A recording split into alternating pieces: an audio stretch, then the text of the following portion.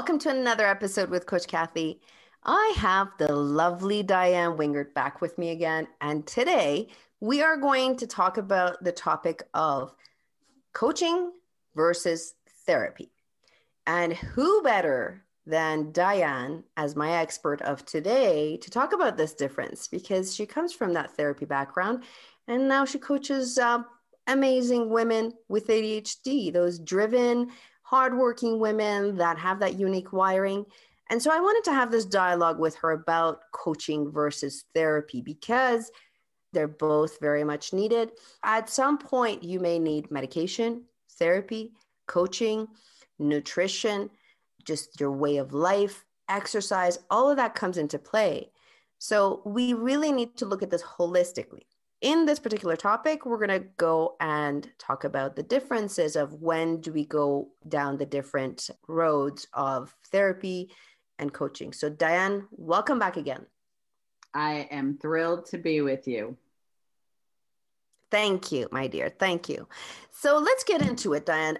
Let's start with therapy first. So I got diagnosed with ADHD. Why would I want to look at therapy first? Okay. Can we do that? Yeah, absolutely. Well, the thing about therapy is that it's been around for 100 years. And so it's tested, it's tried, it's true. And most middle-class people have heard of it, been to it, or know someone who has. It's familiar.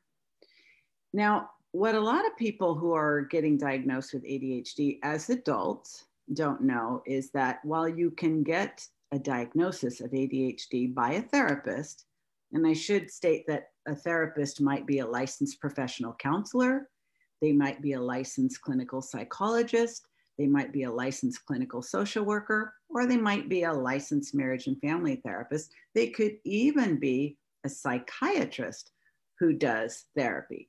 But with all of those different disciplines, any one of them, depending on the state that you're in or wherever you are in the world, they may be able to diagnose you with ADHD, but choose not to. And I'll get into that in a moment.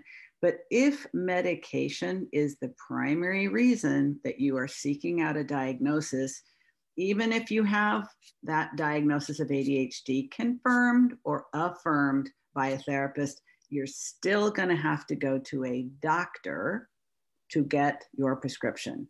With very few exceptions, I don't know if there's anywhere in the world that you can actually get a prescription for medication with the recommendation from a psychotherapist. That because it's a medical treatment, you need a medical prescription, and only the psychiatrist of the ones I've mentioned can do that. So that's the first thing that a lot of people don't understand. So they'll say, well, I just need to go to a therapist and get diagnosed, and then I can, look into Ritalin or Adderall or Vyvanse or what. I'm like, not so fast, not so fast. Are there other good reasons to see a psychotherapist when you think you have ADHD and you don't have any interest in medication? Yes, there are. For example, a lot of people these days find out that they have ADHD when they're well into their adult life. The fastest growing segment of the adult ADD newly diagnosed group is actually adult women over 40. So just imagine you're in your 40s, you're in your 50s, 60s, or even beyond. I recently met a woman who was 72 who had just been diagnosed. One of the first reactions that might happen when you confirm that suspicion is grief. And the therapy office is kind of a natural place to do grief work, but that's not everyone's reaction to their diagnosis. I don't know about you, a lot of people say they're relieved or they realize, oh, this makes so much sense. Now my life finally makes sense. And they don't feel any grief at all. So yeah, that was me. Yeah, you were just relieved. Yeah, my whole life made sense. And then I was like, okay, now what do we do next? Right. But see, this is a really good point though, because let's say I'm going to tell a story of like a sort of a typical scenario. You are a woman who's always known you were different. Ever since you were a little girl, You just noticed that you went about things differently. You came to different conclusions. You might say you sort of walked to your own beat, right? Maybe you were more active than your friends. Maybe you were more creative than your friends. Maybe you talked louder, laughed louder, always had to be busy. Obviously, I'm describing myself. And you could just never sit still. You had to be doing something all the time. And even as a little girl, you noticed not everybody was like that. What did you make it mean? It depends. If you had a healthy, normal, functional family or something like that, maybe you were lucky enough to have a parent or parents that would say, you are a very bright, creative, and curious girl. It's going to be very important that you have a life where you get to do the things that are really interesting to you and not so much of the things that you find boring. If you were lucky enough to have that kind of parent, you probably would never even get diagnosed with ADHD. But let's say you were another little girl, exactly the same traits, but you had very strict, conforming, authoritative parents who were deeply embarrassed and inconvenienced by your behavior.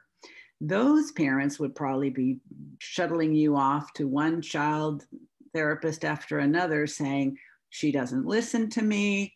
She's, a space case. She interrupts her teacher and gets in trouble. She pushes and shoves when she doesn't get her turn or whatever it may be.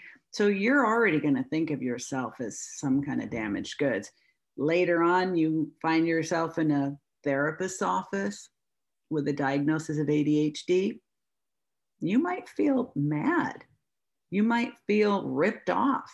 You might feel sad for the missed opportunity of not knowing all these years. You might feel relieved.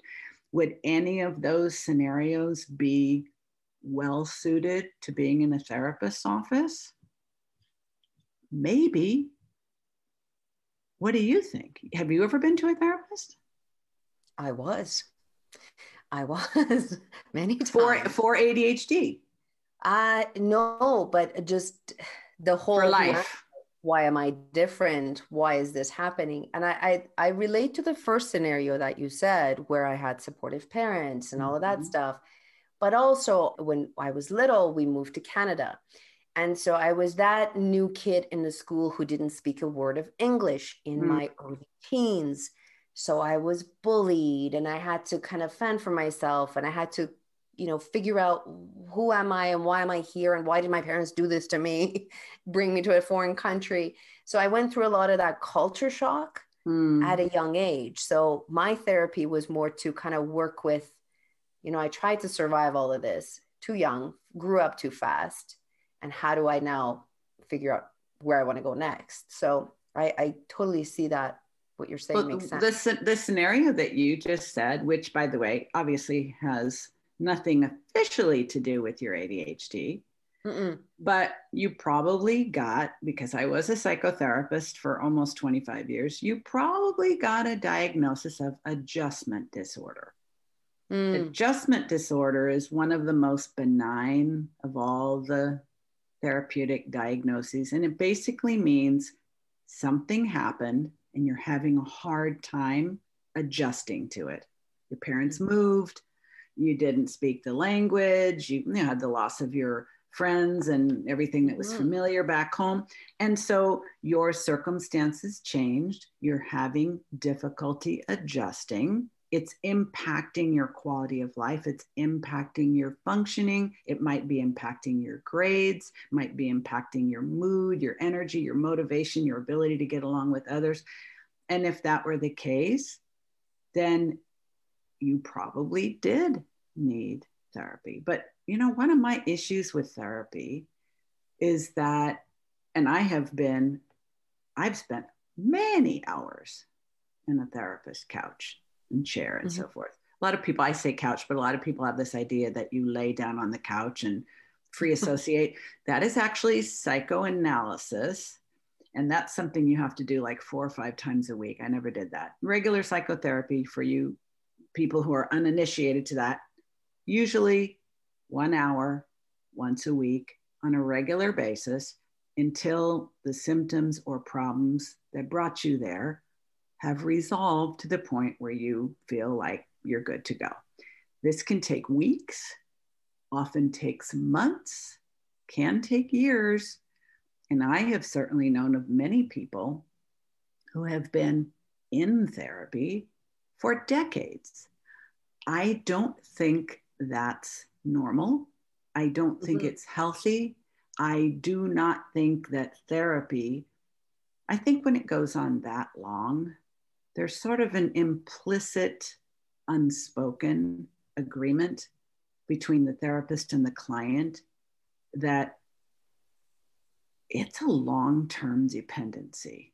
Right on. Yeah. I don't think that's the intention. I think the way it's supposed to work is therapy, here's my opinion, therapy is the appropriate form of intervention.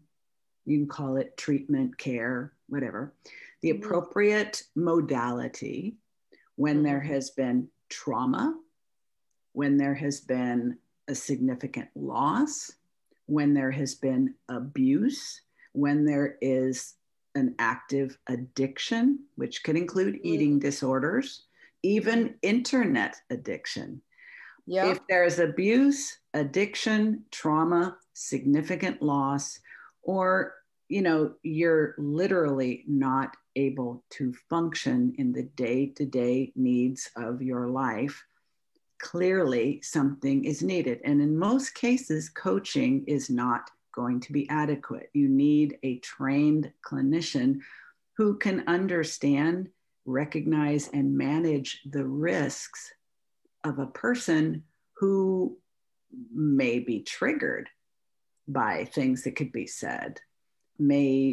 Their functioning may increase or decrease. If they have a bona fide mental disorder that leads to significant instability, that's not something a coach should be dealing with. But even with all of this, I do not think open-ended therapy for life is beneficial. I don't think any kind of long-term dependency is beneficial. Yeah. That's my stance. I love it, because one of the things for me when I went to therapy every time, and now that I look back, it was never like a long-term thing. I didn't also stay with the same therapist. I would like go to different ones depending on what I was trying to work out at that point in my life. And every time that I went, the minute I started to talk it out and kind of verbalize what I was going through, that in itself was so therapeutic that I was like, okay, I think I'm good. So I just want to say something here on this, because you're reminding me of, with ADHDers, we are verbal processors. Some of us really need to talk things out and give you so much context and so much background story. Yes. As a therapist, how did you manage that so that they could kind of like, get something out of that session? Or maybe was it one session that they just talked? No, this is really good. But I say it takes one to know one, and you and I are like-minded and like-brained. So it's a very astute and excellent question. It was one of the reasons that I realized, and I'm answering a different question, but it relates, and I'm going to come back to it. Yeah, you're going to come back to it. You have to. You're going to have to reel me in. Well, I'll reel you in. Because here's the thing. People did run on at times. Not all of them, but some of them.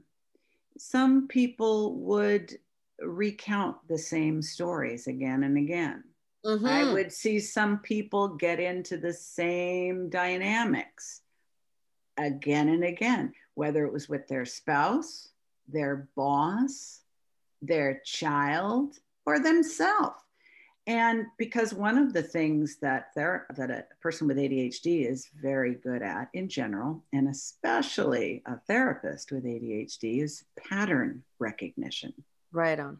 I would see these patterns, and sometimes I really had to learn how to manage my own impulsiveness, because as soon as I would recognize the pattern, it was almost like a game show. I wanted to hit the buzzer and jump up and say, I got it, here's what you're doing. But of course, that's not what people want from a therapist. So I had to learn to slow down and listen, even when the story was becoming repetitive, maybe boring, and not interrupt too much. This required a lot of discipline over time. Sometimes I would be pinching myself, but ultimately I learned that it's much more skillful to let the person go for a while, but not, I think about it, I have 3 little Chihuahuas and I have 15-foot dog leashes. The leashes are very long, the dogs are very small, but I don't let them run all the way to the extent of the leash. I'll let them run about 2/3 and then I start to pull them back. This is a metaphor for how I would work with those clients, because they would just go on and on and on and on. And oftentimes, yes, I agree with the verbal processing, but sometimes people would process and then their emotions would start to settle. And then they would start to resume the story from the beginning and get themselves worked up again. That would be when I would intervene with a question, which would be another form of pattern interrupting. So it's like, I notice that you are, or have you ever thought about, or can you remember what you thought when, whatever it was, to like kind of pull them out of the story. Because I do believe that verbal processing is how most of us work and is necessary. What is not necessary is covering the same turf again and again and again. That is literally wearing a groove in your brain so that the story that you tell yourself about what happened gets embedded and then just keeps showing up automatically, leading you to think, I'll never get over this. Not so. You can stop the pattern. So that was a very long answer. But so good. You touched on so many points. And sometimes with some of my clients, I'm trained to recognize that. And I'm also, one of my mentors calls it, okay, I'm going to give you 10 minutes of BMW, bitch, moan, and whine.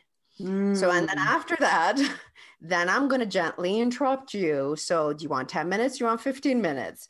And I love that, because sometimes we do need to process that emotion and that thought, right? So then when I see with my clients, when it starts to get to the point of we're talking about the same thing again, and we're talking, and the tools are not working, the strategies that they came up with, then it's like, okay, let's have a hard conversation, a heart-to-heart conversation about there's healing of the past that needs to be done, and therapy in conjunction with coaching, or maybe you pause the coaching and you go back into therapy. That's one of the things with me and my clients, is to make sure that they understand both sides of this.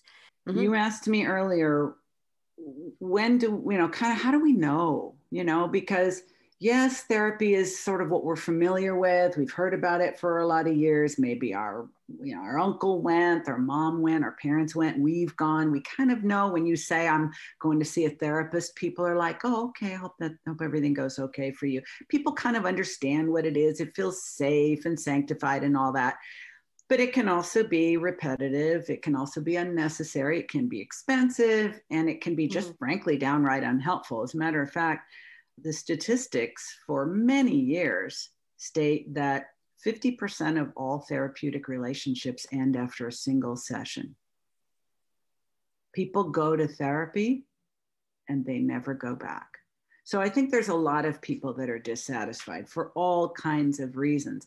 But the word healing brings to mind that, I mentioned abuse, trauma, addiction, loss, and significant mental disorders as being sort of key indicators.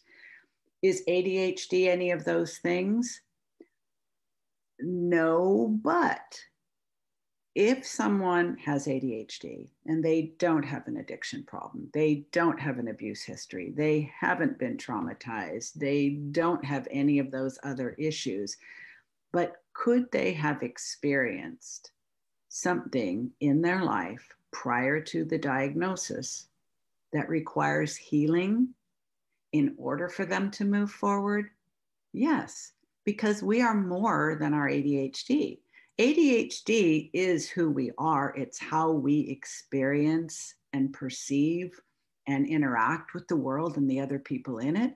But it's not the only thing we have going on. And people can experience things that require healing in order to be good candidates for coaching. For example, let's say you spent 45 years thinking you're stupid, you're broken, you are damaged, there's something wrong with you, your brain doesn't work, you wonder if your parents dropped you on your head, whatever it is. And then you find out you're ADHD, you might need a short course of therapy to feel healed from all the suffering of all the years that you thought something was seriously and irretrievably wrong with you. Now, could a skillful coach guide you out of that? Yes. Yes, I believe a skillful coach can, but you and I both know, just like all therapists are not skillful, all coaches are not skillful. I'm sorry to say, after having been a therapist for so many years, that most therapists, while well-trained, well-meaning, and experienced, would not be able to recognize ADHD in a previously undiagnosed adult woman. Yeah. Because usually other things come along the way, like years and years of struggling, misunderstanding yourself. Maybe you can't keep a job. Maybe you can't stay in a relationship. Maybe you just can't show up places on time, whatever it is. You're eventually going to become anxious or depressed or both, which then brings you in front of a therapist who will happily diagnose you with anxiety or depression or both, maybe an eating disorder, maybe some other thing, but they won't necessarily go digging and peeling back the layers to uncover the ADHD that has always been there, because most therapists are not trained to do that. I mean, look at the DSM. It talks basically in the language of what we look for in little boys, not little girls and not grown girls either. So I think the DSM is part of the problem. It's not therapists' problem, but they don't know what they're looking for because they're not looking for it. Yeah, this reminds me actually of a conversation one of our teachers recently. She said that she was in attendance with a bunch of well-experienced, high seasoned coaches, and there's a therapist. The topic was narcissism and how do you identify someone who's narcissistic. And she said one of the slides was like a total explanation of somebody who with ADHD, of just some of the traits were so similar. Yes. So is it ADHD or is it narcissism? And actually, I was like curious. I went and looked it up, and I'm like, oh yeah, some of these things could be an inattentive ADHD with the whole, not wanting to address their emotions, pulling back, all of that. So it's fascinating when you look at this to say, do we really understand this complex brain wiring, or has it just been labeled other things? And if we looked a little deeper, oh, there's that ADHD trait. My money is on that, Kathy. And I would say that, over the years, I saw several different therapists and several different psychiatrists. I have been diagnosed adjustment disorder, anxiety, depression. No one ever brought up the possibility of ADHD. I have 3 kids from 2 different marriages that all have ADHD, and I'm the only parent they have in common, and I'm the only parent who has the diagnosis. So it's nobody's fault. But I think, people like you and I are trying to bring more awareness and more knowledge. Now, why not stay a therapist and keep helping people from that perspective? You heard me say earlier that I don't believe that staying in therapy indefinitely is beneficial. And what I discovered over time is that a lot of my colleagues, I was in publicly funded mental health. I worked with severely emotionally disturbed kids, youth. I worked in the courts. I worked in psychiatric hospitals. I trained graduate students in social work from all the major universities in Southern California, worked at Children's Hospital, worked in community mental health, it's a diverse career. And as a person with ADHD who doesn't like to be bored, I moved around a lot. But after all the years of doing that, I realized that there's something fundamentally different about therapy versus coaching, because by that point, I had been the recipient of some coaching myself, and I experienced the difference. And this is my perspective, so I'm only going to speak to that. But it seemed to me over time that therapy requires both the therapist and the client to agree that there's something wrong with the person. They have a diagnosis. If you don't have a diagnosis, you're not going to get therapy. So you have to have a diagnosis, which becomes a permanent part of your medical history, unless you decide to not use any kind of insurance and not tell anyone officially that you're going. But it's still stigmatized. It is still expensive and out of reach for many people. There's still major problems with access to care for underserved communities of all kinds.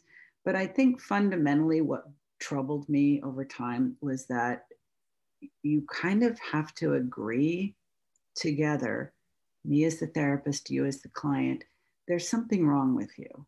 You have a diagnosis. And our goal is for you to cope and to have insight and to be healed. The goals of therapy are healing, coping, and insight. We're just trying to get you back to a normal level of functioning. Well, how do you know when enough is enough? There's no end to the amount of insight a person can gain. There's no amount to the coping skills you could acquire and how much healing is healed. So I think it just started feeling A, too open-ended. B, I didn't like the fact that it was stigmatizing and shameful to people. I didn't like the diagnostic labeling and the power that it gave me.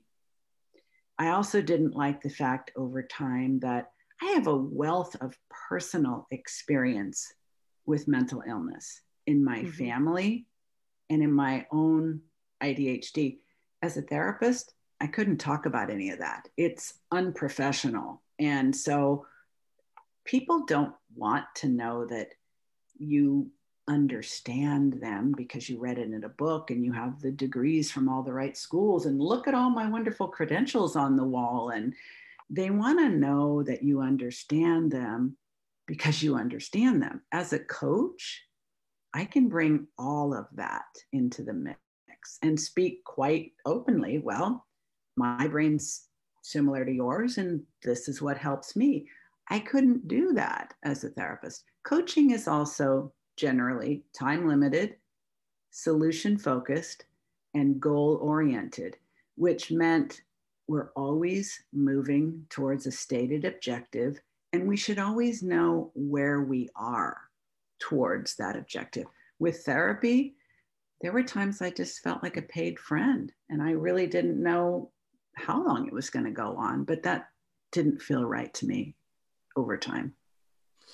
That's awesome. It makes so much sense. And for me, when I saw coaching, and I come from that corporate background of I was a leader, I had a team of staff.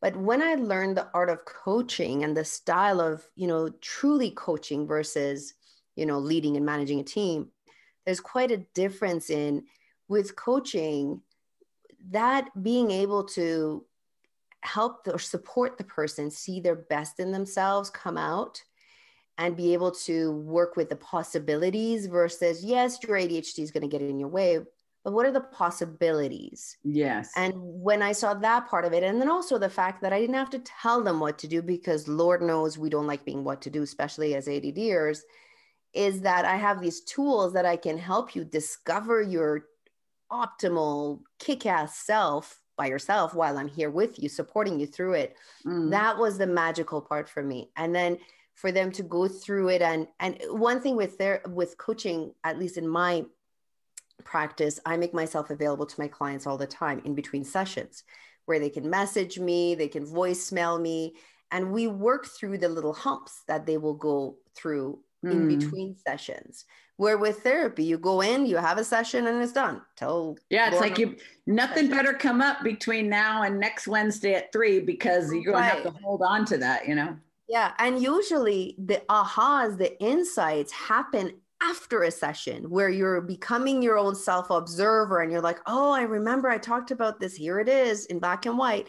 And to have that SOS, to be able to call someone and say, okay, I'm going through it right now. Holy cow, it's happening right now. And with the way we coach is we're able to help them process that quicker and see a different lens and all of that. Well, also, I'm not only thinking of the necessity for providing support as needed, which is super powerful, but so many of us never really think anything we accomplish matters. Yes. We can be so hard on ourselves. So the expectations we have of ourselves are usually so ridiculously high. And we just sort of check things off our list without ever really celebrating or acknowledging them or feeling proud. But when you have a coach who's saying, send me a message, like, I know you're having that difficult conversation with your spouse, your sister, your boss today. I want you to send me a Voxer message right afterwards. Yeah. And let me know how it went. Or I know you're reaching out to 10 people on LinkedIn. Send me a message as soon as you're done so I can give you a high five. Like the accountability and just knowing there's someone who thinks what you're doing matters and it counts. It all counts, even if you're not used to thinking it does. Yeah. And it's, you're learning new skills, right? It's things that we kind of were sort of figuring it out on our own, especially for our type of audience. We work with high functioning people who've done some kick-ass work and have accomplished a lot in their lives. So it's not like they're not capable, but then their brain eventually says, I can't keep up with your amazingness. Yeah, exactly. Slow down, right? So for us, then when we come in, it's to say, here's some new skills. Let's sharpen that toolkit a little bit with some different ways of doing it. And then to celebrate those new skills, that is like, let's rewire the brain that way, creating those new pathways in your system, in your brain, that are all about sparkly, shiny new achievements versus, keep feeding that brain that likes to latch on to that, negativity bias and woe me. And believe me, in times of stress, that's the most entertaining thing that your brain likes to do, right? You know this, right? So it's for us is to be able to focus on the possibilities, the strengths. And I think that's where the differentiation happens with therapy versus coaching too. You know what? I sometimes when people would say, because I get asked all the time, like, why did you leave therapy to become a coach? And the short answer, when I wasn't talking to someone that I like as much as I enjoy talking to you, I'd say, I just outgrew the conversation. I got tired of talking about problems and I really wanted to talk about possibilities. And I think that sometimes it's nobody's fault, but when you think about what I said earlier, both the therapist and the client are sort of in this complicit agreement that there's something wrong with me. I need healing. I need treatment. I need insight. I need help. I need to cope. And nobody really says, okay, you've had enough, you're done. People don't really trust themselves. And when you don't trust yourself, you're more afraid to take risks. You're more afraid to take chances. You're more afraid to try new things. I like the notion that, hey, if you need therapy, there's nothing wrong with getting therapy. If I need therapy again in the future, I will go. It will be time limited. It will be focused on specific situation. And when I've had enough, I'll move along. But I also don't ever want to hear of a coach working with someone who actually needs therapy, but doesn't want to go because of the stigma.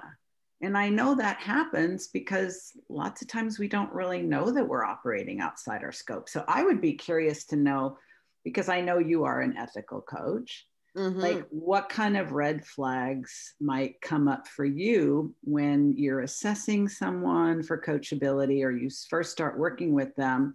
Like, what would be the red flags that you'd think, you know what, I'm not sure this person's quite ready for coaching. They probably should do some therapy first. Or if they have the resources, maybe they could do both at the same time. And maybe you could even collaborate with the therapist. And I love that. And you talked about it too. And for me, my very first call with them is to really assess, do you really need a coach right now? Or is it medication? Is it like go to a sleep clinic because you're not getting enough sleep? Because that's what the biggest thing for all of us is sleep deprivation just cripples us, and all of that. So going through that bit of a checklist for me allows me to kind of assess the person. Yeah. And I've had cases where I have turned away the person of, as much as I would love to work with you, this is therapy time. I remember a mother who was struggling so bad trying to juggle all of things with the household and the husband, and she wasn't in a good relationship. That was way beyond my scope of dealing with all of that. That wasn't really coaching. That was just like, you need to sort stuff out, right? Yeah. There wasn't a clear destination, or that crossroads of, do I go A or B, where we can kind of work through a goal or work towards a goal, wasn't there. It was just too ambiguous. And so those are some of the triggers for me where I'm like, therapy is needed. And the other piece that I think when it comes to coaching, initially about 2 years ago, my method was, let's have a program where I'm putting you through, where we'll go through a series of coaching sessions. Since then, I've working with clients, I've realized, especially with the type of clients that I work with, it's an in and out kind of a thing, that they have that natural resiliency. They have that natural drive. The mindset is there. It's buried under overwhelm and stress and taking on the world, because we know we can take on the world. So we do, and lack of boundaries. And so now it's a lot more tighter of a coaching offering that I offer. So that they're really meaning you see them for a shorter period of time, just very focused on what they need right then. And then you go away, come back if you have another problem later. Exactly. So that it's more results based, right? Like they experience it. Okay, now I'm ready for the next thing, because life is always throwing stuff at us, right? It's always a cycle. Ain't it the truth? Yeah. So as the changes happen, the next career, the next business gig, now you're in a partnership, you grew your business, now you're hiring staff. So that's when the coach comes in to kind of help you go through the transitions. To me, that's the beauty of it. And the more you do that, the more you get to see, oh, here's where my ADHD gets in my way. And then here's where I get in my own way. So to be able to differentiate that too is beautiful. So Diane, before we wrap up, before we lose our audience's attention, is there anything in specific or anything that we missed when it comes to a coaching versus therapy, kind of like that buyer beware that you want to leave a message with? Just kind of a general thought in that, even though I'm no longer a therapist, I am be the first one to say that there are coaches that are fantastic, literally rock your world and change your life. There are therapists that can do the same. It can be difficult and maybe even a little frustrating to figure one from the other. It's not a coaches are great and therapists are bad, or coaches are short-term and focused on your goals and therapists are open-ended and take your money forever.